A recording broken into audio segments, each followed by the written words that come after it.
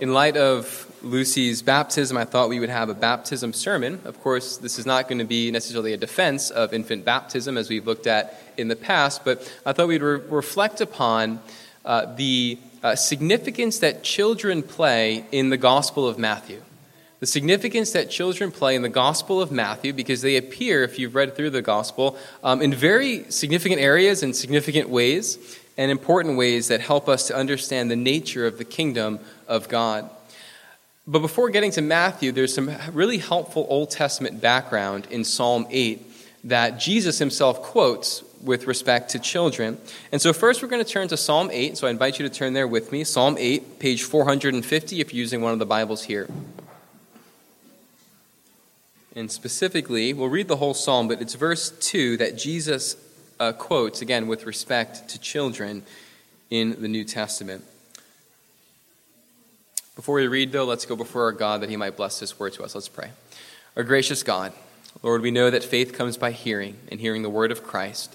So may Christ speak to us even now, and that may we hear him and respond in true faith, even as we are reminded of the nature of his kingdom, how it is hidden and yet revealed, and how it is not one that partakes of the power structures of this world, but one that sees great strength even in the children of that belong to you. And so we pray that you would help us to see these things, to hear Christ, and we might respond in faith. In Jesus' name, amen. Psalm 8, beginning at verse 1. O Lord, our Lord, how majestic is your name in all the earth. You have set your glory above the heavens. Out of the mouth of babies and infants, you have established strength because of your foes to still the enemy and the avenger. When I look at your heavens, the work of your fingers, the moon and the stars which you have set in place, what is man that you are mindful of him, and the son of man that you care for him? Yet you have made him a little lower than the heavenly beings, and crowned him with glory and honor. You have given him dominion over the works of your hands. You have put all things under his feet, all sheep and oxen, and also the beasts of the field, the birds of the heavens and the fish of the sea, whatever passes along the paths of the sea. O Lord, our Lord, how majestic is your name in all the earth. We're going to turn now to Matthew 21 in the New Testament, first book of the New Testament.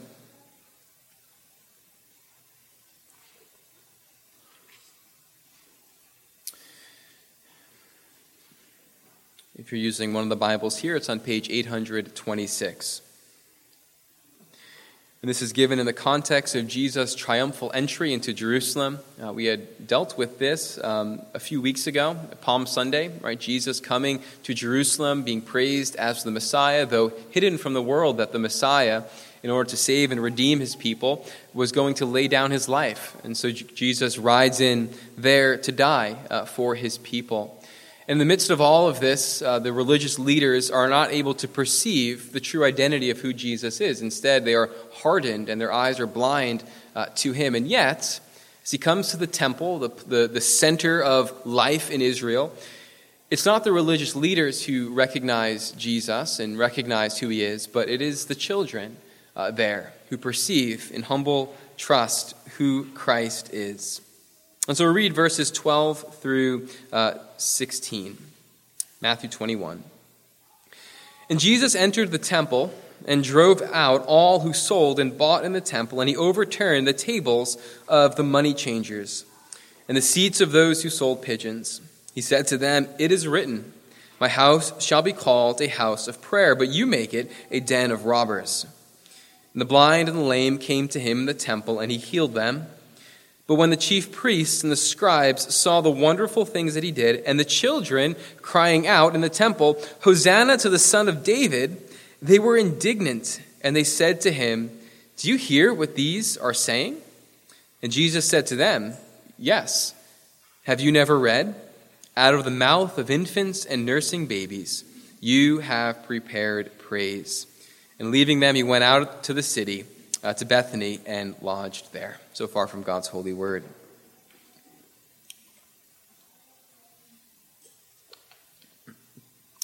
Dear congregation of our Lord Jesus Christ, as I said earlier, children have a very significant role all throughout the Gospel of Matthew, Mark, Luke, In all of the tellings of Jesus' story, of the gospel of Jesus Christ, children are very significant. In some sense, you can say that children, just to give you a summary theme statement here, children are a kind of picture book of what it means to belong to the kingdom of God. Children are for us, the children of this congregation. You can look at them, even as Jesus took a child and put him in his midst and pointed to this child. Children are a kind of picture book for us of good theology, of good kingdom living. And so I want us to see that and reflect upon that. First, by just taking a quick survey of children in Matthew's gospel. Second, we're going to zoom into Psalm 8, and especially verse 2, to see what principle is taught there. And then we're going to focus back in Matthew 21 with Jesus' words here. And so it's going to be the three movements of this sermon. So first, think about children in the Gospel of Matthew more generally. And so who is the first child mentioned in Matthew's Gospel? Jesus, nice. Good answer, right? Christ himself. Christ himself, one who is truly God, comes born as a child. And if you read Matthew chapter 2, there the phrase is repeated over and over again, the child. It's interesting, right? Rather than focusing on his name, Jesus, there's a constant focus in Matthew chapter 2 on the fact that he is the child. One, highlighting the fact that he is a child, one who is vulnerable, one who is weak, one who is passive, and all that's taking place, right? Herod is hunting this child, and yet in the midst of all of it, him doing nothing, passively is redeemed and saved from all of Herod's attacks. And so there's this emphasis on the fact that Christ himself is that child. And there's something telling about this further in the sense that this child is none other than the Son of God. Right? You could look at this child and on a surface level, you say, well, it's just a child. What strength, what power, what glory could be in this child? And yet if you looked at this child by faith, like the wise men did, right? They recognize the significance of this child, even referring to him as the king. And so we begin to see this basic principle, even throughout Matthew's gospel, that what is hidden from the wise and understanding is revealed to children. That's what is hidden from the wise understanding is the fact that God shows his strength in the things the world sees as weak. God shows his strength in the things that the world sees as weak, even in children. And the Son of God himself, born as a child, saved from Herod without contributing anything, begins to show us that point. So more than Matthew 2, later in Matthew chapter 11, you can turn there if you'd like, in verse 25, Jesus makes this very point.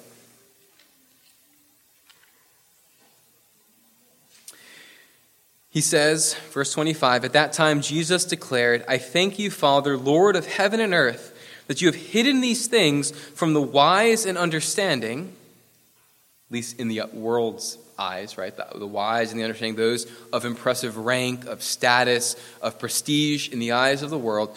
God the Father has hidden these things, and Jesus thanks him for that. He has hidden these things from the wise and understanding and revealed them to who? Little children. He revealed them to little children. Yes, Father, for such was your gracious will. Again, the basic principle we see running throughout is that the will of God, which he keeps from those of great power and prestige in this world from seeing, he makes known to children.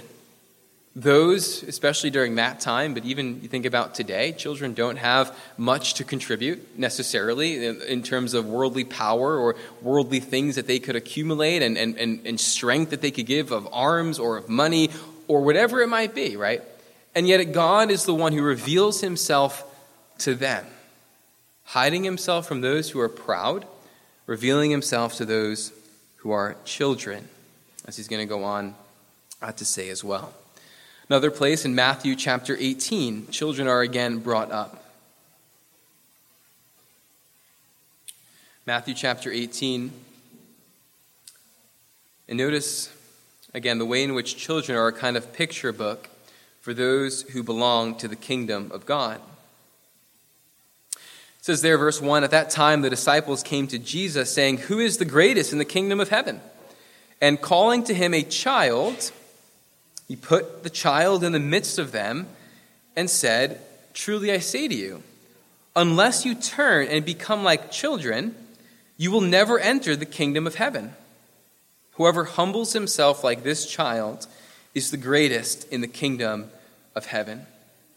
Whoever receives one such child in my name receives me.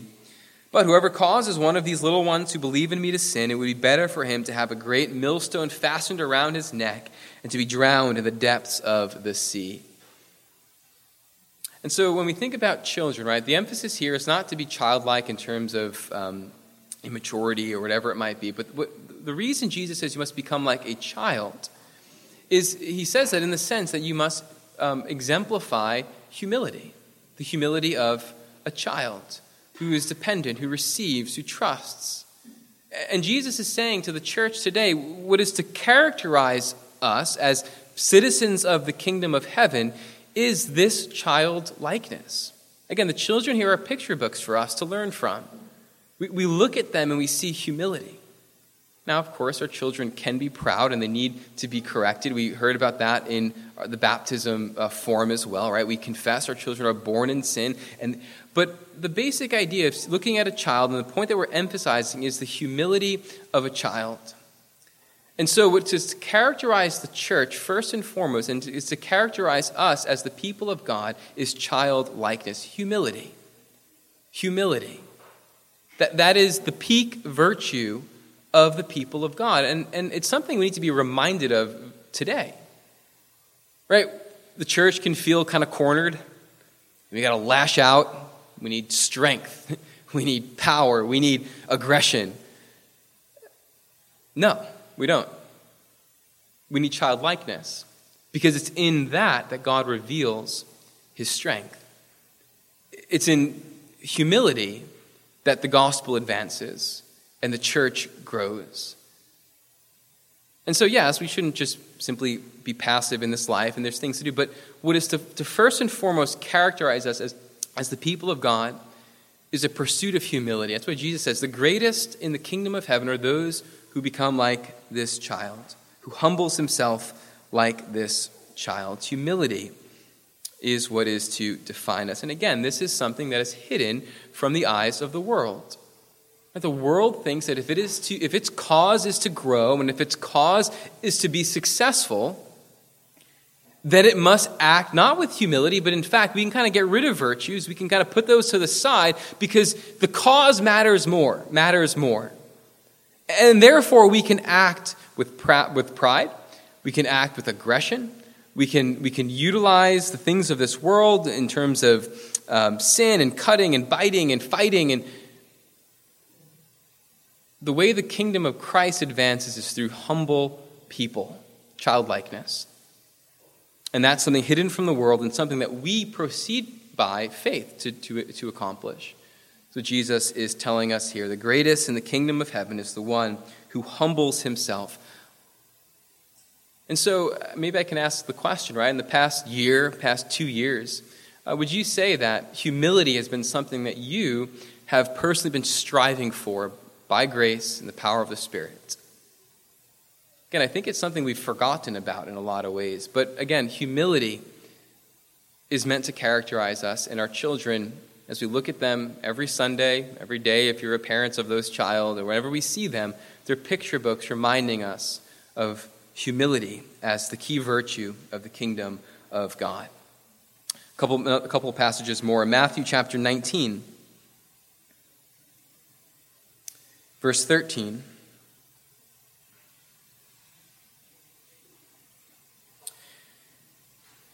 There it says that children were brought to Jesus that he might lay his hands on them and pray.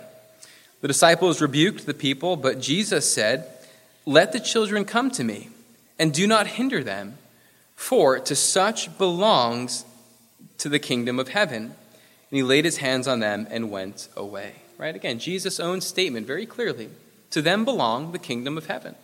To our children belong the kingdom of heaven. To Lucy belongs the kingdom of heaven. Again, a remarkable statement.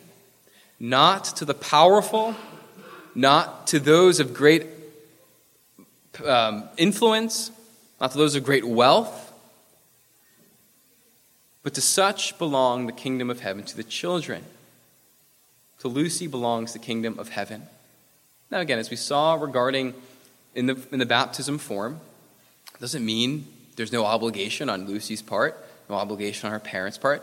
She's to show forth that she is a daughter of that kingdom. She's to show that forth, and we're to instruct her and call her and encourage her towards that as well. But as Jesus says, by his grace, he gives his kingdom to those whom the world would say are really useless until maybe they grow up, or useless until they find they actually can contribute something.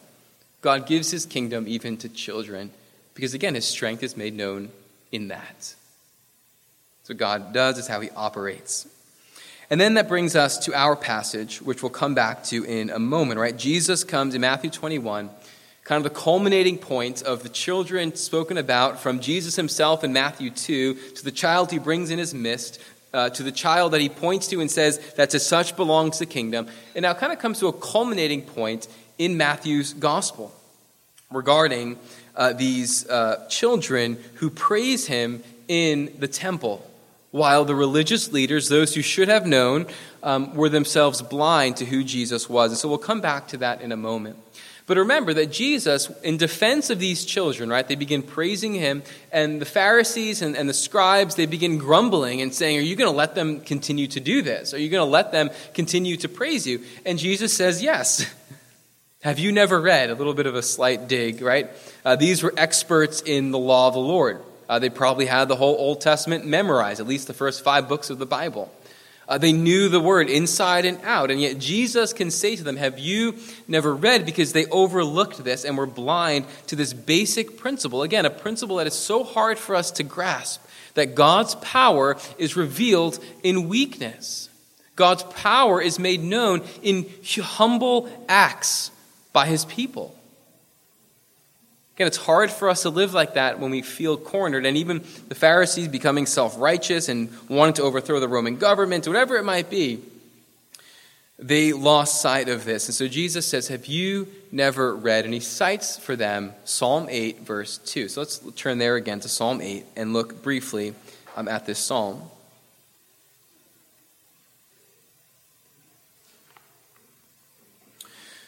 So just a couple just comments about this psalm in general, right? It begins and ends with the same refrain, right?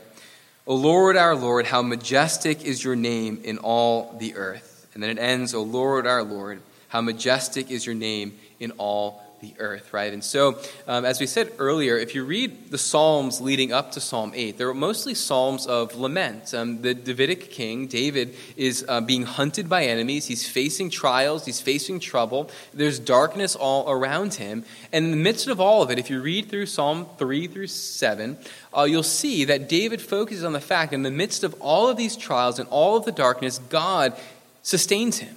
God is his strength. God is the one who upholds him. Again, in the eyes of the world, David was one who was not to be looked upon with favor, right? He was hunted. Who is he, the king of Israel, on the run? Who is he, the king of Israel, being plagued by these things? Again, David's own strength was one that was hidden because his strength was in the Lord, not in outward physical things. It was the whole point when David was called to the kingship, right? The Lord doesn't look at outward appearance. He looks at the heart. What is unseen, what is invisible to the eyes of the world. David defines that, embodies that for us, that very principle. And David's life, as it's worked out, shows us that same point. Again, in the midst of all of the darkness, David can confess strength because the Lord is his strength, though the whole earth give way. And so at the end of Psalm 7, he then says, I will give thanks to the Lord due to his righteousness. I will sing praise to the name of the Lord Most High. In the midst of the darkness, he will proclaim and make Christ known and sing to the Lord and thank him. And the way he does that is Psalm 8. Psalm 8 is that response to what he said he's going to do at the end of Psalm 7. He sings to the Lord. And he recognizes then that as he looks out upon the creation, though his eyes alone would tell him that things are a bit chaotic and there's darkness around him, by faith, he sees the whole earth full of the glory of the Lord, that his majesty and his name is in all the earth, right? This is a song that is sung by David by faith. by looking to the Lord and knowing that though things may look dire, God's purposes are being accomplished and that God is the one who is doing it. And so, with that kind of wide angle, look at verse 2. Again, the same principle that Jesus sees, we saw throughout the Gospel of Matthew, that Jesus applies in Matthew 21, that David's own life embodies, is this. Verse 2, out of the mouth of babies and infants, you have established strength because of your foes to still the enemy and the avenger. Really a stark contrast here, right? On the one hand, you have infants and babies. Think of an army of babies. Kind of a funny sight, I guess, right? You have an army of babies, and then you have these powerful enemies and avengers. And the basic principle that Psalm 8 says, and what David confesses and gives glory to God for, is that out of the army of babies singing, their song is strength to still the enemy and the avenger. The army of babies paralyzes and defeats the enemy and the avenger. And again, the point here is meant to kind of be like, how does that work? What's going on here? Again, it's meant to shock us a bit. Again, the point here is that God reveals his strength in the things the world thinks are weak. In those it thinks that can't contribute to anything, can't be productive, can't take a high position or a high place. God is saying, I show my strength and I overturn the strong with that which they think is weak. That's what God does over and over. Just read the Bible. You'll see that theme over and over and over and over again. God confounding the wise with foolish, what they think is foolish. God arm wrestling and defeating the strong with the things that the world thinks are weak. It's how the Lord operates. It's how the Lord operates even today with his people. Out of the mouths of babies and infants, you've established strength. Children are a picture book for us of true kingdom living and what it means to belong to the kingdom of God. So with that being said, let's turn now to Matthew 21. And again, it's kind of the same principle, but it's something we need drilled into our minds. God does not despise the weak and the lowly. God does not despise what the world despises, but instead he shows his strength in it. So Matthew 21, again, just to read some of these verses here. Actually, we don't have to reread them. That's fine. Out of the mouth of infants and nursing babies, you have prepared praise. So, again, in the midst of these false teachers and these Pharisees who would have these children silent, Jesus again defends them and again points us to children as a picture book. So let's conclude with three exhortations, the way in which children are a kind of picture book for us. And the first is that in humble trust, children perceive the nature of the kingdom. Children perceive the nature of the kingdom. They recognize what is before them. Singing this hymn, singing this psalm for the sake of Jesus and recognizing that what he is bringing.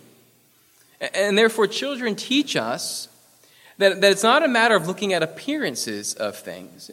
They correct us from a kind of externalism where we need to have everything before our eyes and we need to have everything in front of us rather than simply trusting what God has said in his word. This was the problem with Israel of old, right? They trusted their eyes. They grumbled in the wilderness because they saw no food, no water, and rather than trusting God's word to them. It's the temptation in the New Testament as well. Read the book of Hebrews. In the New Testament, they were tempted to go back to the external forms of the Old Covenant because it's easier to see those things, easier to touch those things. But we're reminded that the kingdom that Jesus brought, the nature of it that the children perceived, is that it is one that is unseen by the world and is one that grows even undetected by the world. Children perceive the true nature of God's kingdom, not caught up with externals, but seeing the fact that it is a kingdom that God has promised and one that is ultimately spiritual.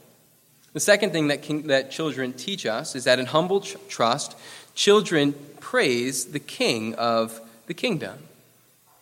We can't lose sight of the fact that what is considered strength here is their singing, is their praising of this king. It's very telling, again, that this all takes place in the temple, the place where God was to be worshipped, the centerpiece of religion in Israel, where God met with his people. Jesus had cleared the tables, remember? He cleared the tables because they had made a place of prayer being kind of a summary term for worship, a den of robbers. They were selling and buying, and they were losing sight of what was real and what was important, what was most important, which was the praise of God, the glory of God. And the children here in Matthew 21 teach us and remind us that what is utmost and what is most important in the Christian life is one of praising God, of glorifying God. That's why Jesus does not silence these children, but he has them continue.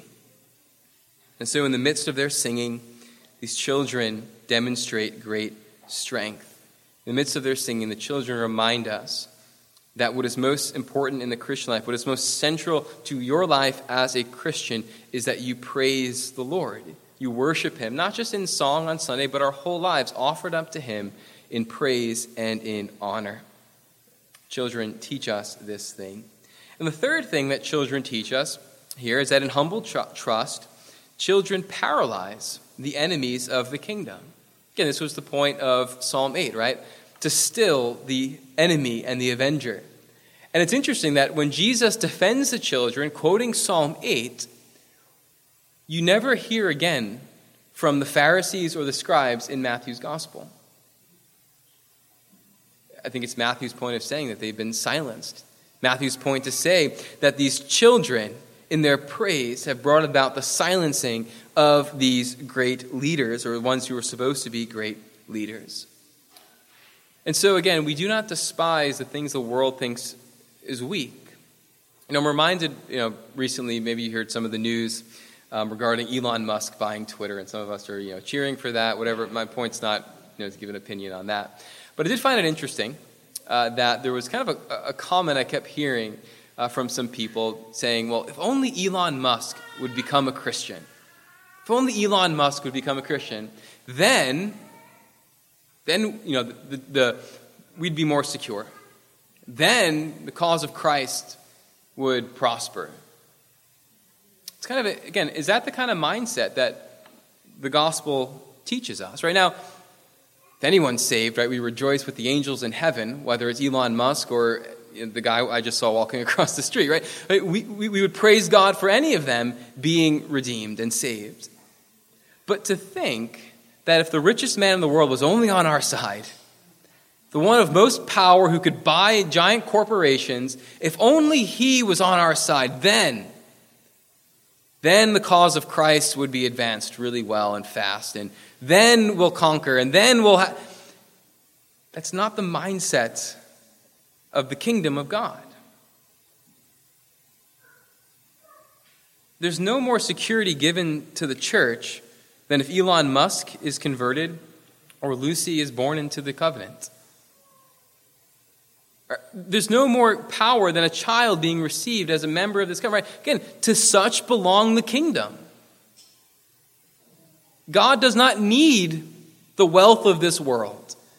God does not need the armies of this world. God doesn't need the power structures of this world. He carries his purposes out in children. And by children, he silences his enemies. And so that's the principle we're reminded of, right? As we look at Lucy, as we look at the children of this congregation, they are picture books of what it means to belong to the kingdom of God, to be citizens of his kingdom. And so don't lose sight of that. Children are very important to Christ himself, right? I mean, he even said, if you do anything to them, I'm putting a millstone around your neck and throwing you into the sea. Now, that would be probably problematic if you wrote that on Twitter today. But, right, it reflects the fact that he cares deeply for those things that the world might think of as useless or maybe in the future might be helpful. But again, God's power is made known in weakness. And God accomplishes his purposes, not needing the things of this world, but overcoming and overturning the things of this world by means of the things that are weak. He did this in the cross of Christ. Conquered sin and death, the great enemies that none have been able to defeat. Right? He conquered them at the cross in death. That very resurrection principle is the one that's always at work. God overturning the schemes and the power structures of this world through the things that the world despises and views as weak, even the cross of Christ. Foolish to the Jew, weak to the Greek, right? All of these things. But the cross of Christ is truly the power of God for salvation. And so as we go forth into a new week, right, what is to mark us as God's people are those who humble themselves before the Lord. Well, God says in Isaiah 66, right, this is the one to whom I will look, the one who humbles himself before my word and is contrite of heart.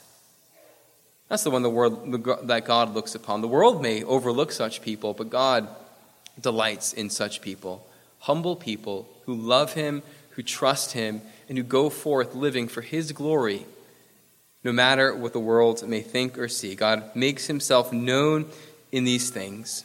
And so our children, as we go and live and as a congregation, right, our children are to be a picture book for us of these truths. Amen. Let's pray. Our Heavenly Father, we thank you for the ways in which you operate and the ways in which you work in this world. Ways that are surprising, ways that overturn the wisdom of this world. And so, Father, help us as we've been reminded, even as the children play such a significant role in the gospel of Jesus, that we might be reminded that you make your strength known and your power known in the things that the world might see as useless or despised. And so, Father, help us then to see all things through the lens of your word, to bring you glory, and that we might be a people marked by great humility as citizens of your heavenly kingdom. We pray in Jesus' name. Amen.